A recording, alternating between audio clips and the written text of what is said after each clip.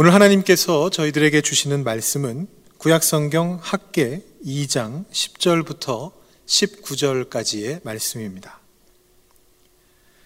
구약성경 1311면어간에 있습니다.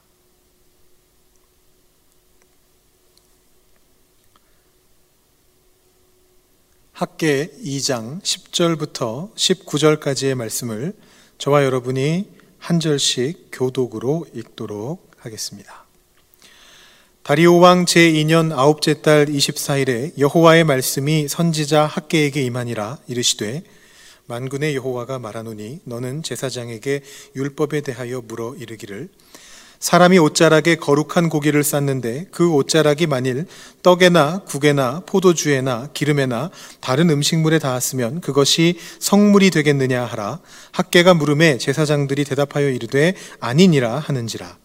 학개가 이르되 시체를 만져서 부정하여진 자가 만일 그것들 가운데 하나를 만지면 그것이 부정하겠느냐 하니 제사장들이 대답하여 이르되 부정하리라 하더라. 이에 학개가 대답하여 이르되 여호와의 말씀에 내 앞에서 이 백성이 그러하고 이 나라가 그러하고 그들의 손의 모든 일도 그러하고 그들이 거기에서 드리는 것도 부정하니라. 이제 원하건대 너희는 오늘부터 이전 곧 여호와의 전에 돌이 돌 위에 놓이지 아니하였던 때를 기억하라.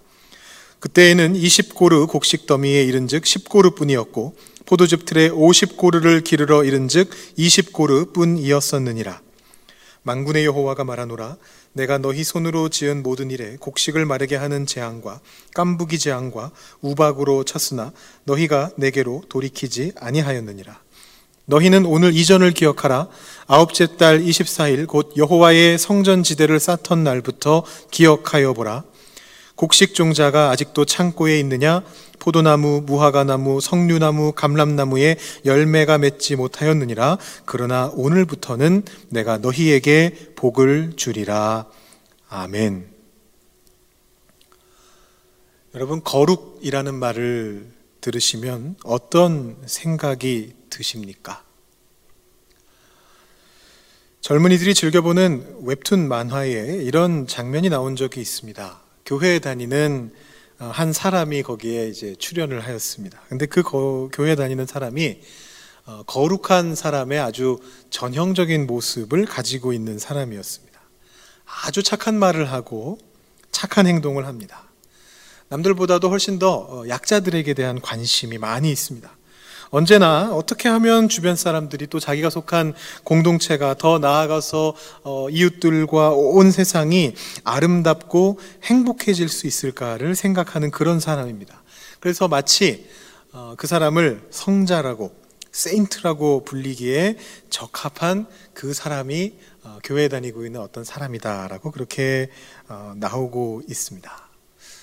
오늘날 매체에서 기독교가 참 안 좋게 그려지는 경우들이 많이 있는데 이 웹툰 만화에 나타나고 있는 기독교인의 모습은 그래도 참 보기 좋은 모습이라서 다행이다라는 그런 생각을 했었습니다. 근데 여기에서 나오는 이 거룩함과 성스러움, 마치 그 고개 뒤에서, 머리 뒤에서 후광이 비치는 것과 같은 그런 어떤 모습이 거룩함의 의미일까요? 이것은 비단 기독교와 관련 없는 한 만화가의 관점만이 아닙니다. 우리 성도들도, 교인인 우리들도 이와 비슷한 관점으로 거룩함을 바라볼 때가 많습니다.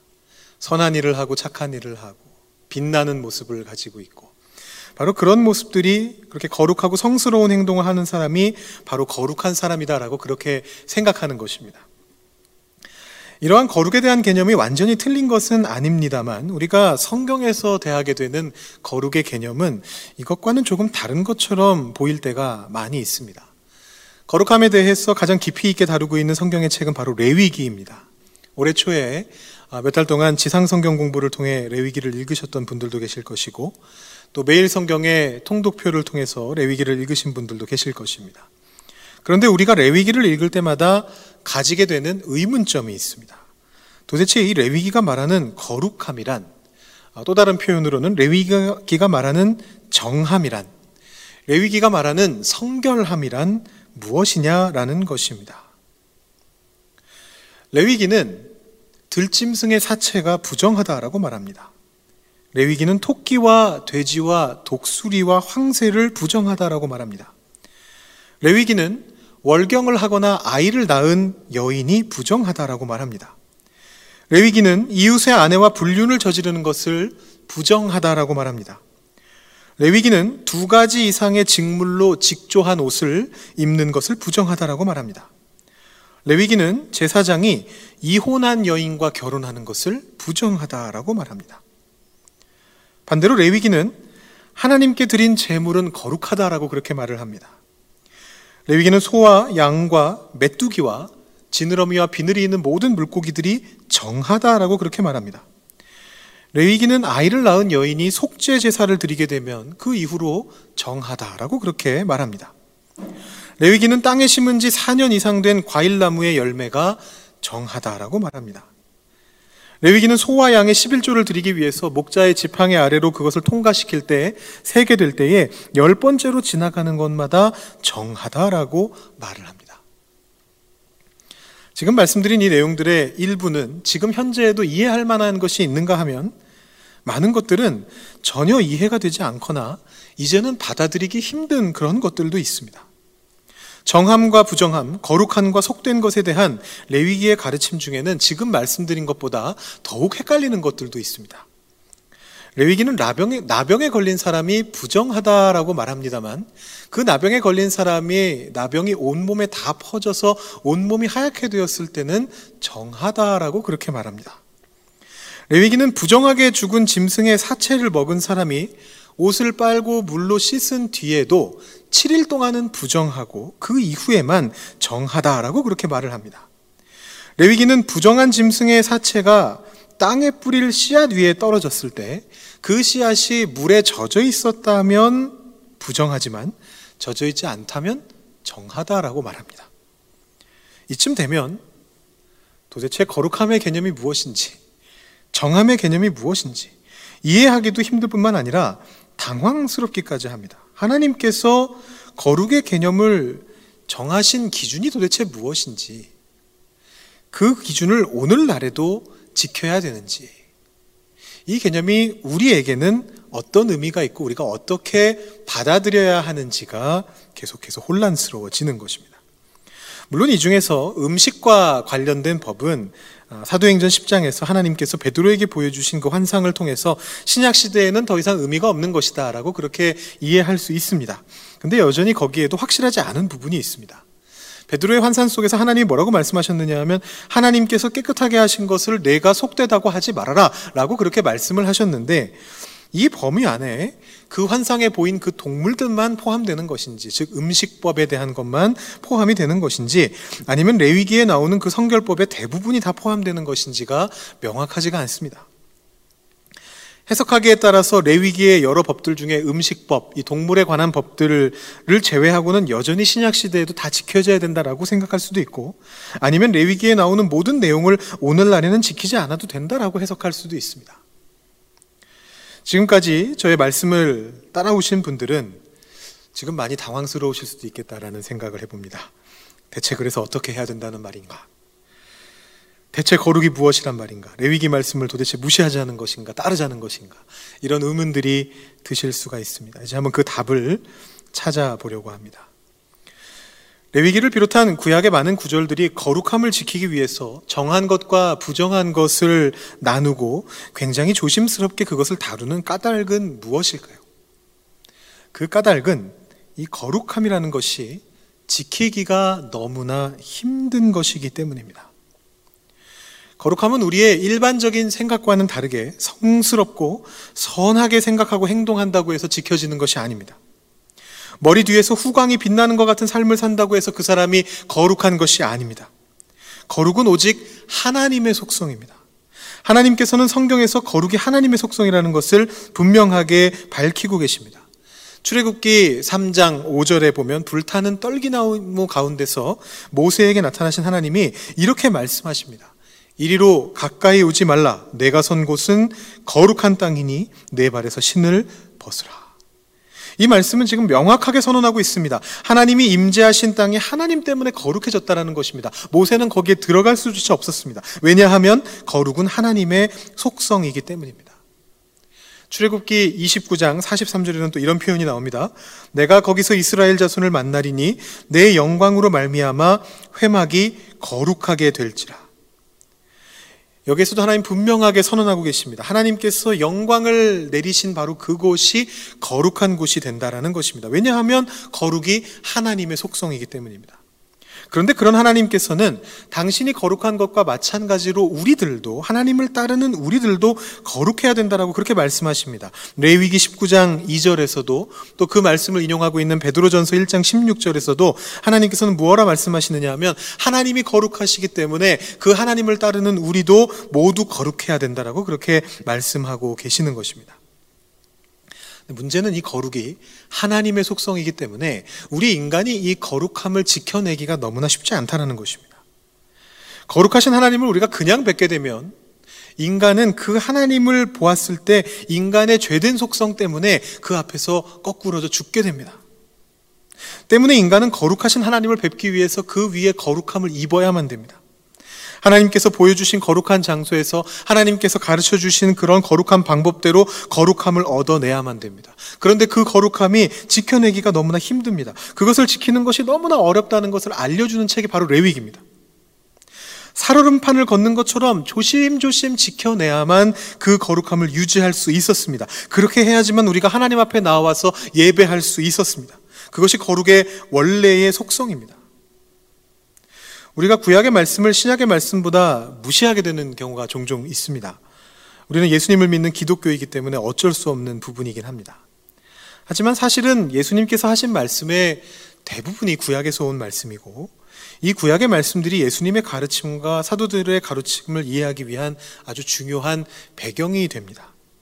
거룩이 이렇게 지켜내기 힘든 것이다라는 구약의 이 가르침이 없다면 우리는 자칫 신약의 말씀만 읽은 다음에 이 거룩이 별것 아니다라고 오해할 수가 있습니다.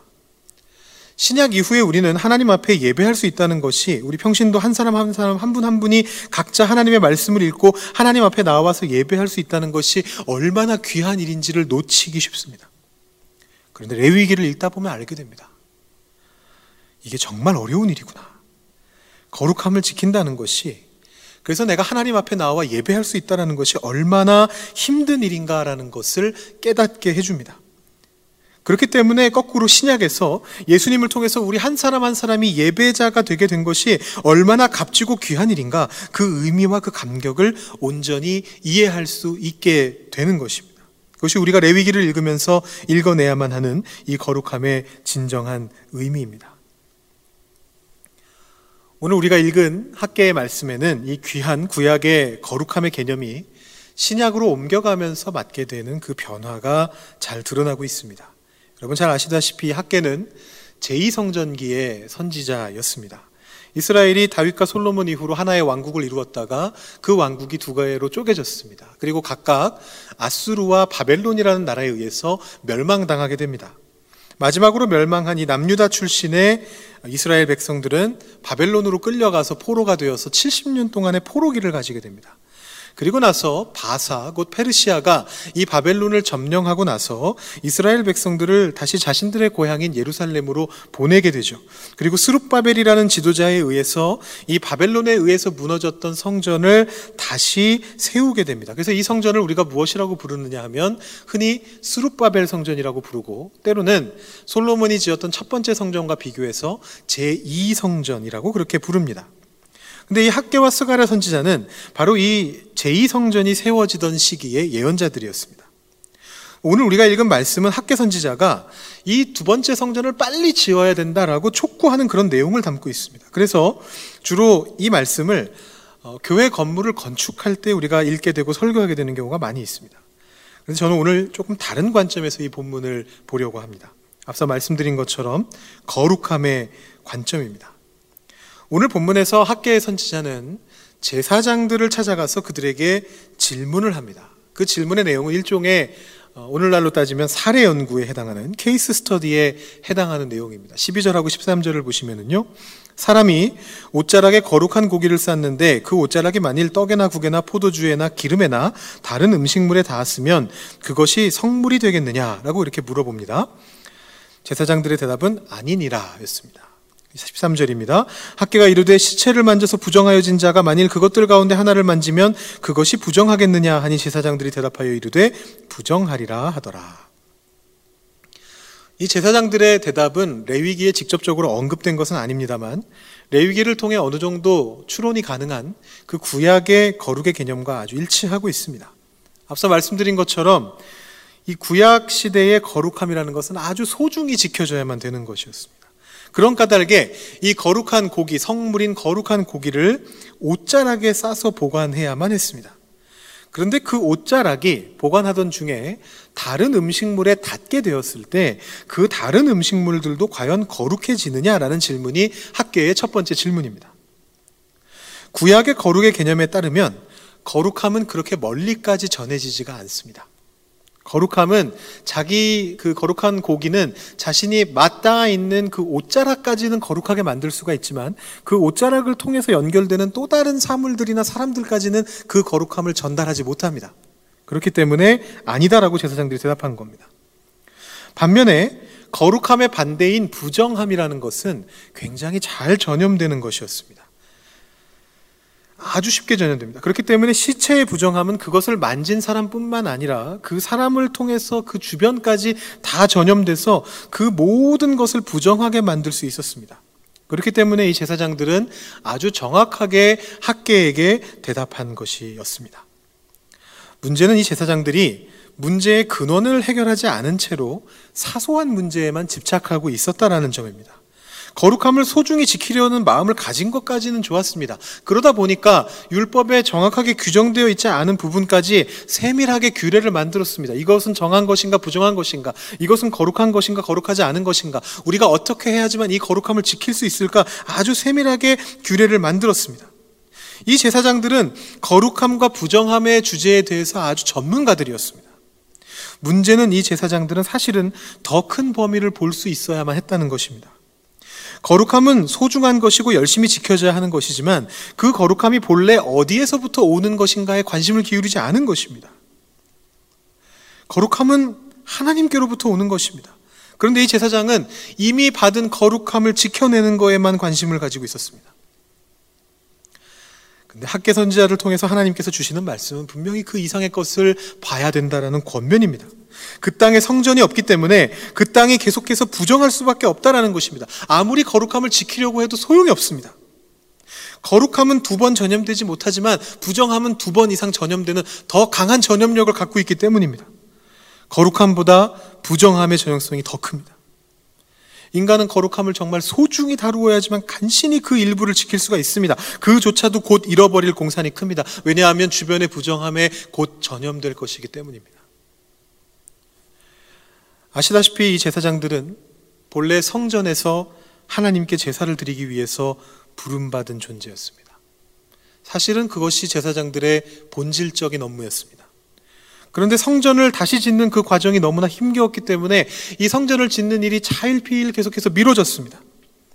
그래서 제사장들은 그저 예전에 일단 급한 대로 성전을 세우기 전에 그 성전을 대신해서 그 앞에 세워놓은 번제단으로 만족했습니다. 그 번제단 위에 제사를 드리는 것만으로 충분하다라고 생각을 했습니다. 그것만으로도 충분히 거룩함을 얻을 수 있을 것이다라고 생각했습니다. 그렇게 간신히 얻은 그 거룩함을 어떻게 지키는지에만 모든 촉각을 곤두세웠습니다. 근데 학개 선지자는 말하는 겁니다. 하나님의 명령을 전하는 겁니다. 성전을 빨리 세워라. 그리하여 그 땅에 거룩이 흘러넘치게 하여라 라고 이야기하는 것이죠.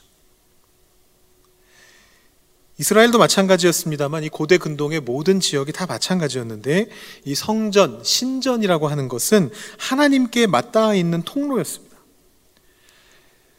그 시대의 사람들은 하나님께서 하늘에 계시고 혹은 그들의 신이 하늘 위에 거주하고 계시고 인간은 땅에 거주하고 있기 때문에 그런 인간이 신을 만나기 위한 그 통로는 보통 높은 산 위에, 하늘과 땅을 이어주는 높은 산 위에 지어진 성전, 신전에서만 가능하다라고 그렇게 생각했습니다. 그래서 사람들은 높은 곳에 신전을 세우고 거기에서 신들을 만날 수 있기를 빌었습니다. 이것은 이스라엘도 마찬가지였기 때문에 하나님의 성전을 시온산이라고 하는 산 위에 세우게 되었습니다. 그리고 그 성전을 통해서 하늘에 계신 하나님을 만나고 하나님으로부터 거룩과 은혜를 공급받았습니다. 이 내용이 성경에 나옵니다. 역대하 30장 27절을 보시면 그때의 제사장들과 레위 사람들이 일어나서 백성을 위하여 축복하였으니 그 소리가 하늘에 들리고 그 기도가 여호와의 거룩한 처소 하늘에 이르렀더라. 하나님께서 계신 거룩한 처소는 바로 하늘이고 그 하늘에 계신 하나님을 우리가 만날 수 있는 유일한 통로가, 구약시대의 유일한 통로가 바로 성전이었습니다. 성전이 없어진 동안 그 상황에 안주한 이 제사장들은 자신들의 본연의 임무를 잊고서 이 성전을 세우는 일을 게을리했습니다. 그 결과는 안 그래도 지키기 힘든 거룩함을 더욱 지키지 못하게 된 것이었습니다. 그들은 거룩함을 지키는 일에 있어서 전문가였습니다. 하지만 그들은 그 거룩함을 제대로 유지할 수 없었습니다. 하나님과의 통로인 성전이 없었기 때문에 하나님으로부터 그 거룩함을 공급받을 수 없었기 때문입니다. 오늘 이 학개의 말씀이 신약에서의 거룩함의 개념과 연결된다라고 좀 전에 말씀드렸습니다. 오늘 말씀과 함께 보아야 될 신약의 말씀이 하나 있습니다. 바로 혈루증 여인을 고치셨던 예수님의 치유기적 사건입니다. 우리가 이 말씀을 볼 때에 이 혈루증이 고치기 힘든 병이다라는 것에 보통 주목을 합니다만, 사실 이 혈루증은 정함과 부정함, 거룩과 속됨이라는 이 개념과 밀접하게 연관이 되어 있는 그런 병입니다. 레위기 15장은 유출병이 있는 사람의 정함과 부정함에 대해서 길게 설명하고 있습니다. 그 핵심은 유출병으로 몸에서 피가 흐른 다음에 일주일 동안 그가 계속해서 부정하다라는 그런 사실입니다. 만약에 그것이 일반적인 월경이라면 한 달에 한 번꼴로만 그것이 진행되니까 보통의 여성들이라면 한 달에 일주일만 부정하고 남은 3주일은 정한 그런 상태가 됩니다. 그런데 이 혈루증이 있는 여인은 수시로 하혈을 하였기 때문에 매 순간 부정한 존재였습니다. 그리고 그 부정함은 자기 자신에게만 머무르는 것이 아니라 이 학계에서도 우리가 살펴본 것처럼 그의 주변까지도 전파가 되었습니다. 레위기 15장은 이 유출병의 부정함이 어디까지 전파될 수 있는가를 자세하게 적고 있습니다. 얼마나 멀리까지 전파되는지를 제가 한번 말씀을 쭉 읽어서 보여드리겠습니다. 어떤 여인이 유출을 하되 그의 몸에 그의 유출이 피라면 이래 동안 불결하니 그를 만지는 자마다 저녁까지 부정할 것이요, 그가 불결한 동안에는 그가 누웠던 자리도 다 부정하며 그가 앉았던 자리도 다 부정한즉 그의 침상을 만지는 자는 다 그의 옷을 빨고 물로 몸을 씻을 것이며 저녁까지 부정할 것이며 그가 앉은 자리를 만지는 자도 다 그들의 옷을 빨고 물로 몸을 씻을 것이요 저녁까지 부정할 것이며 그의 침상 위에나 그가 앉은 자리 위에 있는 것을 만지는 모든 자도 저녁까지 부정할 것이며 누구든지 이 여인과 동침하여 그의 불결함에 전염되면 이래 동안 부정할 것이라 그가 눕는 침상은 다 부정하니라. 엄청난 전파력입니다. 아까 학계의 말씀을 통해서 거룩함이 한 단계까지만 전파가 되고 부정함은 2단계 이상 전파가 된다고 말씀드렸는데, 이 말씀 속에서 혈루증을 가진 여인은 4단계, 5단계까지 전파가 됩니다. 그가 앉았거나 누웠던 자리에 그 위에 놓였던 사물을 다시 만진 사람마저도 부정해진다고 합니다. 이 여인의 근처에만 있어도 그 모든 사람과 사물들이 다 부정해지는 겁니다. 그런데 그런 혈루증 여인이 예수님의 옷자락을 만졌습니다. 하필 옷자락입니다. 제가 학계의 말씀과 이 말씀이 관련이 있다라고 말씀드린 까닭이 그것 때문입니다. 자, 예수님은 거룩하신 분입니다. 그리고 그 예수님이 입고 계신 옷자락을 부정한 여인이 만졌습니다. 그렇다면 거기서 어떤 일이 일어나야 됩니까? 학계가 알려주는 것은 예수님이 부정함에 전염되는 건 가능하지만 예수님의 거룩함이 그 여인에게로 건너갈 수는 없다라는 것입니다. 거룩한 고기를 싼 그 옷자락까지는 한 단계까지는 거룩해지는데 그 옷자락이 닿은 음식물은 결코 거룩해질 수 없다라고 하지 않았습니까?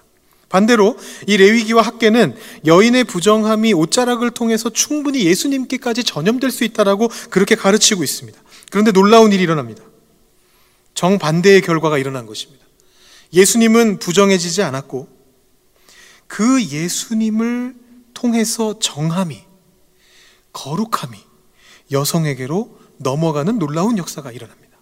여러분, 그 치유의 순간을 한번 기억해 보십시오. 그 여인이 옷자락을 만진 그 순간에 바로 치유를 받았습니다. 그녀는 더 이상 부정한 존재가 아니게 되었습니다. 다른 치유의 기적들에서처럼 예수님께서 그 여인을 인지하신 것이 아닙니다. 다른 기적들처럼 예수님께서 그 여인의 믿음을 먼저 확인하시지도 않았습니다. 그냥 그 예수님의 옷자락을 그 여인이 만진 바로 그 순간에 예수님으로부터 거룩함이 그 여성에게로 흘러 들어가서 그녀의 부정을 없애버리고 그 부정을 일으키던 근원이었던 그 혈루의 근원을 말려버렸습니다. 어떻게 이런 일이 일어난 것입니까? 구약의 그 거룩함의 개념이 무너져버린 것입니까? 그렇지 않습니다. 구약에서 우리에게 알려주는 이 거룩함을 소중히 지켜야 되고 이 거룩함을 지키는 것이 정말로 쉽지 않다라는 그 사실은 지금 오늘 이 순간까지도 유효합니다. 다만 구약에서 이 거룩함의 근원이었던 거룩한 고기는 자신의 거룩을 계속해서 유지할 능력이 없는 단지 거룩하게 구별되었던 성물에 불과했지만 신약의 예수님은 그 자신께서 하나님이시기 때문에 그래서 결코 부정해질 수 없는 거룩 그 자체이신 존재였다라는 것이 차이점일 뿐입니다. 우리 인간의 부정함이 결코 예수님을 부정하게 만들 수 없는 것입니다. 반대로 우리가 예수님의 손을 잡으면, 아니 손은 고사하고 그분의 옷자락이라도 만지게 되면 우리는 거룩한 존재로 다시 태어날 수 있게 됩니다. 예수님이 그런 거룩한 분이시기 때문에 그렇습니다. 학계의 말씀은 이 신약의 관념과 유사합니다. 제사장들이 거룩함을 지키기 위해 어떻게 해야 하는지 열심히 계산하고 있을 때 학계는 거기에서 하나님의 명령을 전합니다. 그런 거 너무 많이 신경 쓰지 말고 빨리 이 땅에 성전을 건축해서 하나님으로부터 흘러넘치는 그 거룩함을 받아라. 이 학계의 말씀을 신약의 시대를 살고 있는 오늘 우리의 삶에 적용한다면 이렇게 바꾸어 말할 수 있겠습니다. 어떻게든 거룩함을 지키려고 아무리 노력해도, 너희의 능력으로 아무리 노력해도 그걸로는 부족하다. 너희들의 삶에 성전을 세워라. 그 성전을 통해 하나님의 거룩함을 채워라. 그래야만 너희들이 거룩할 수 있다. 우리들의 삶에 어떻게 우리가 성전을 세울 수 있습니까? 사도 바울은 말합니다. 너희들이 바로 거룩한 성전이다. 너희들이 바로 거룩한 산제물이다. 사도 베드로도 이렇게 말합니다. 너희들 자신이 바로 왕 같은 제사장, 거룩한 나라다. 그저 거룩한 사람으로 살아가려고 노력하는 것만으로는 부족합니다. 남들 보기에 거룩하고 성스러운 사람, 선하고 훌륭한 인격을 가진 사람으로 사는 것만으로는 부족합니다.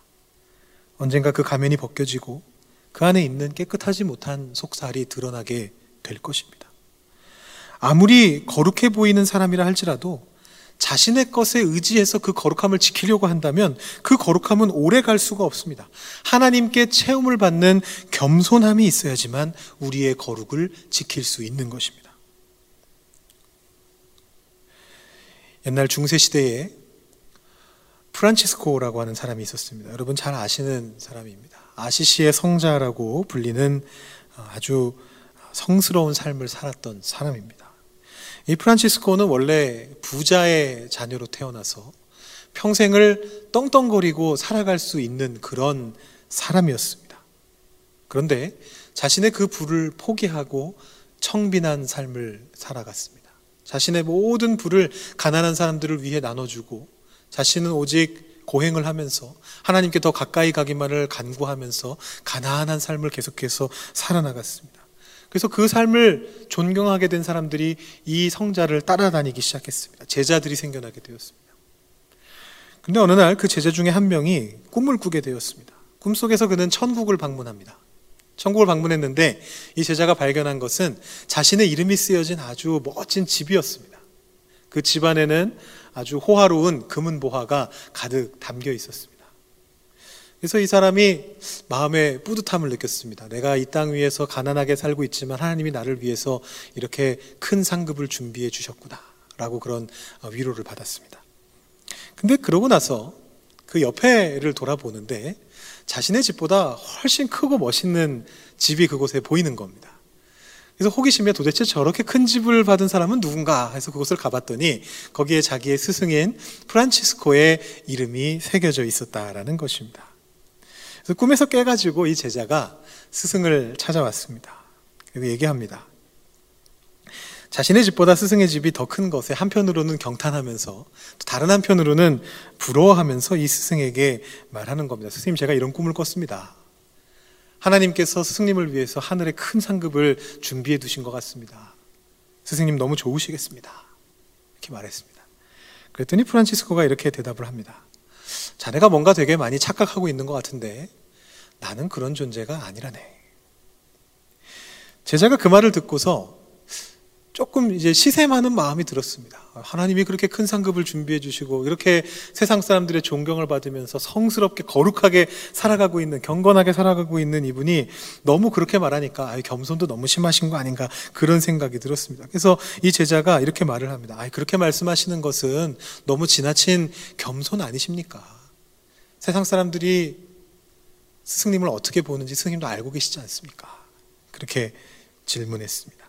그랬더니 이 프란치스코가 알듯 모를 듯한 미소를 지으면서 그렇게 대답을 합니다. 그것은 자네가, 그리고 세상 사람들이 내 속을 들여다보지 못해서 그렇다네. 나는 하나님께서 매일매일을 살아갈 은혜를 베풀어 주시지 않는다면 곧 무너져 버리고 말 아주 속된 존재라네. 성경에도 프란치스코와 같이 말한 사람이 있습니다. 바로 바울입니다. 바울은 어딘가에서 이렇게 말합니다. 나는 죄인 중에 괴수다. 물론 이것이 바울이 예전에 회심하기 전에 그리스도인들을 잡으러 다녔었던 그 이력 때문에 그렇게 말한 것일 수도 있겠지만, 바울은 자기 안에 계속해서 그런 모습이 남아있다는 것을 알고 있기 때문에 아마 그런 표현을 썼을 겁니다. 바울은 또 자신의 몸 안에 가시가 있다라고 말합니다. 이 가시가 무엇인지 학자들이 여러 가지로 생각해 봅니다. 그것이 병이라고 생각하기도 하고, 질병, 고쳐지지 않는 질병일 것이다라고 생각하는 사람들도 있고, 어떤 사람들은 그게 몸 안에 있는 그 바울이 계속해서 짓고 있는 죄된 속성이다라고 그렇게 말하는 사람들도 있습니다. 어느 쪽이 됐던 간에 이 바울은 자기 몸 안에 계속해서 가시가 있다라는 것을 느끼고 있었습니다. 바울은 심지어 뭐라고까지 얘기하냐면, 자신이 남들을 수없이 전도하고 나서 정작 자신이 버림받을까 봐 두려워한다라고 그렇게 말합니다. 왜냐하면 바울은 자기 속을 계속해서 늘 들여다보고 있었기 때문입니다. 진정으로 경건한 사람, 진정으로 거룩한 사람은 자기 자신을 직시할 줄 압니다. 자신이 연약한 존재임을, 전혀 거룩하지 못한 존재라는 것을 잘 알고 있습니다. 그렇기 때문에 오히려 하나님께 의지합니다. 하나님의 은혜 없이는, 그분이 우리에게 베풀어 주시는 그 거룩함 없이는 단 1초도 거룩하게 경건하게 살아갈 수 없다는 것을 인정하는 사람들이기 때문입니다. 그래서 그 사람들이 역설적으로 가장 거룩한 삶을 살아갑니다. 자신의 거룩함을 지키려고 애쓰지 않고 하나님으로부터 매 순간 거룩함을 받아서 채우려고 하기 때문입니다. 이것이 바로 우리가 거룩함을 지킬 수 있는 방법입니다. 우리의 거룩을 우리의 능력으로 지킬 방도는 전혀 없습니다. 여러분의 속을 똑바로 들여다보십시오. 그 안에 무슨 선한 것이 있습니까? 우리의 속을 들여다보면 우리는 깨닫게 됩니다. 나는 부정한 사람이구나. 나는 거룩하지 못한 존재구나. 나는 죄인이구나. 우리 역시 그저 똑같은 죄인일 뿐입니다. 우리가 가져야 할 태도는 오직 한 가지입니다. 주님의 옷자락이라도 만지고 싶습니다. 저는 감히 주님의 몸에 손을 댈 엄두도 나지 않는 부정한 죄인입니다. 주님의 옷자락 끄트머리라도 붙들고 싶습니다. 주님, 저를 거룩하게 바꿔 주시옵소서. 이러한 낮은 마음을 가지고 우리가 살아갈 때 비로소 우리는 주님의 거룩하심을 온 세상에 빛내는 삶을 살아갈 수 있게 될 것입니다. 오늘 말씀을 들으신 토론토 장로교회 성도님들 한 분 한 분 모두가 이 마음을 품고 주님 앞으로 나아가셔서 진정으로 거룩한 존재로 이 땅 위에 거룩함을 전하며 살아가실 수 있기를 주님의 이름으로 축원합니다. 기도하겠습니다.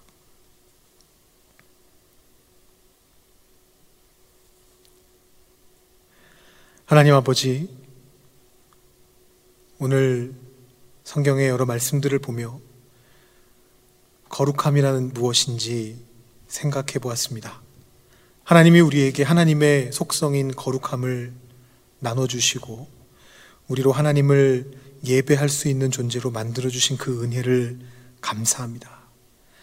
그런데 하나님, 우리가 때로는 이 거룩함을 나 스스로 성스럽고 거룩하게 지내면 된다고 착각하면서 나 스스로 그것을 지켜내고 유지할 수 있다고 착각하면서 세상 속에서 사람들에게 보이는 모습만 생각하며 살아갈 때가 너무나 많았음을 또한 주님 앞에 고백합니다. 학개 선지자를 통하여 알려주신 대로, 예수님을 통하여 알려주신 대로 우리가 오직 주님의 옷자락을 붙잡고 하나님으로부터 우리에게 건너오는 그 거룩함을 소망하면서 살아갈 수 있게 되기를 원합니다. 우리 자신은 거룩함을 지켜낼 수 없는 죄인이라는 것을 직시하면서 우리의 그 연약함을, 우리의 부족함을 하나님 앞에 온전히 올려드리면서 주님께서 우리를 이끌어 가실 것을 기대하고 그 주님의 옷자락을 꽉 움켜쥐고 살아가는 저희들이 되게 하여 주시옵소서. 주님의 말씀에 늘 귀 기울이고 주님 앞에 매일매일 매 순간순간 기도하며 찬양을 올려드리며 주님의 거룩하심을 받는, 주님의 성령으로 채워지는 삶을 사는 우리 모든 토론토 한인장로교회 성도님들이 되시게 하여 주시옵소서. 감사드리며 우리 주 예수 그리스도의 이름으로 기도합니다. 아멘. 우리 마지막 찬양 87장 오늘 말씀 생각하시면서 부르시겠습니다.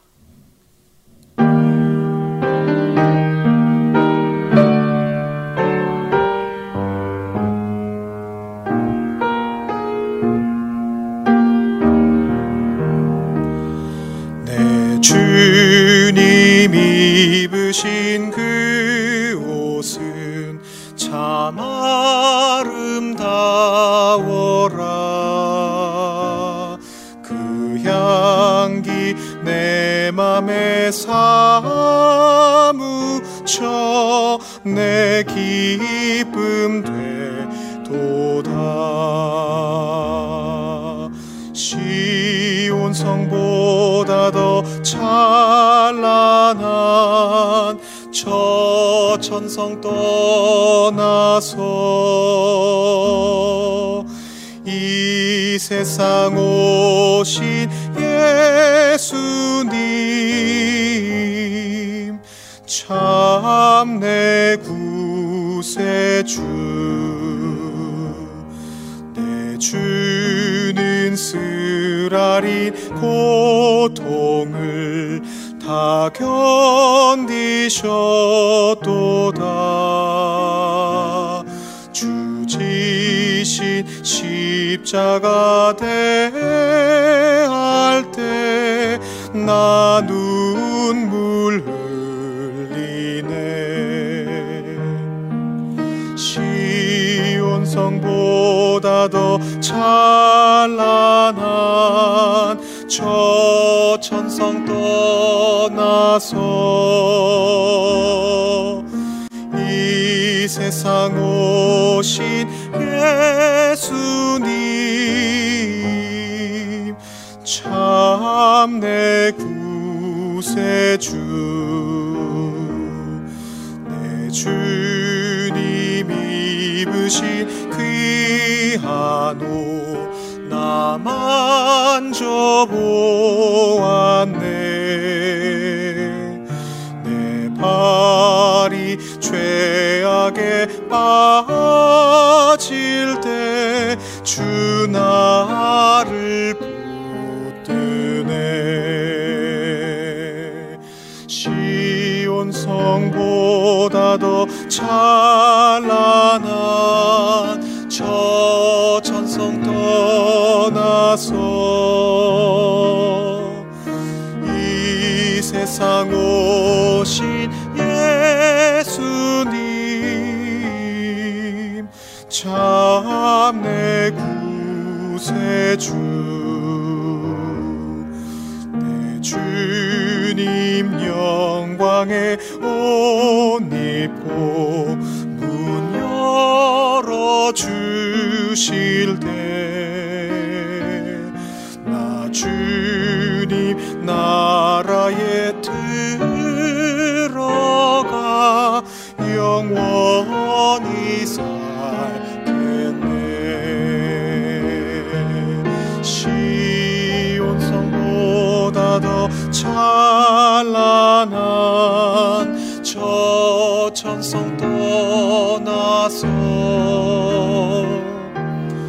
이 세상 오신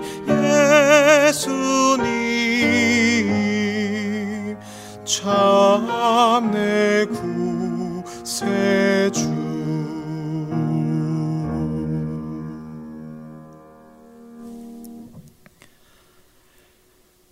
지금은 우리 주 예수 그리스도의 은혜와 하나님의 사랑과 성령님의 우리와 함께 하심이 주님 안에서 오직 주님의 옷자락만을 붙잡고 주님이 우리에게 주시는 그 거룩함을 매 순간순간 채우며 주님의 능력대로 살아나가기를 소망하고 다짐하는 토론토 한인 장로교회 모든 성도님들 머리 위에, 그 삶 위에 지금부터 영원히 함께 있기를 축원하옵나이다. 아멘.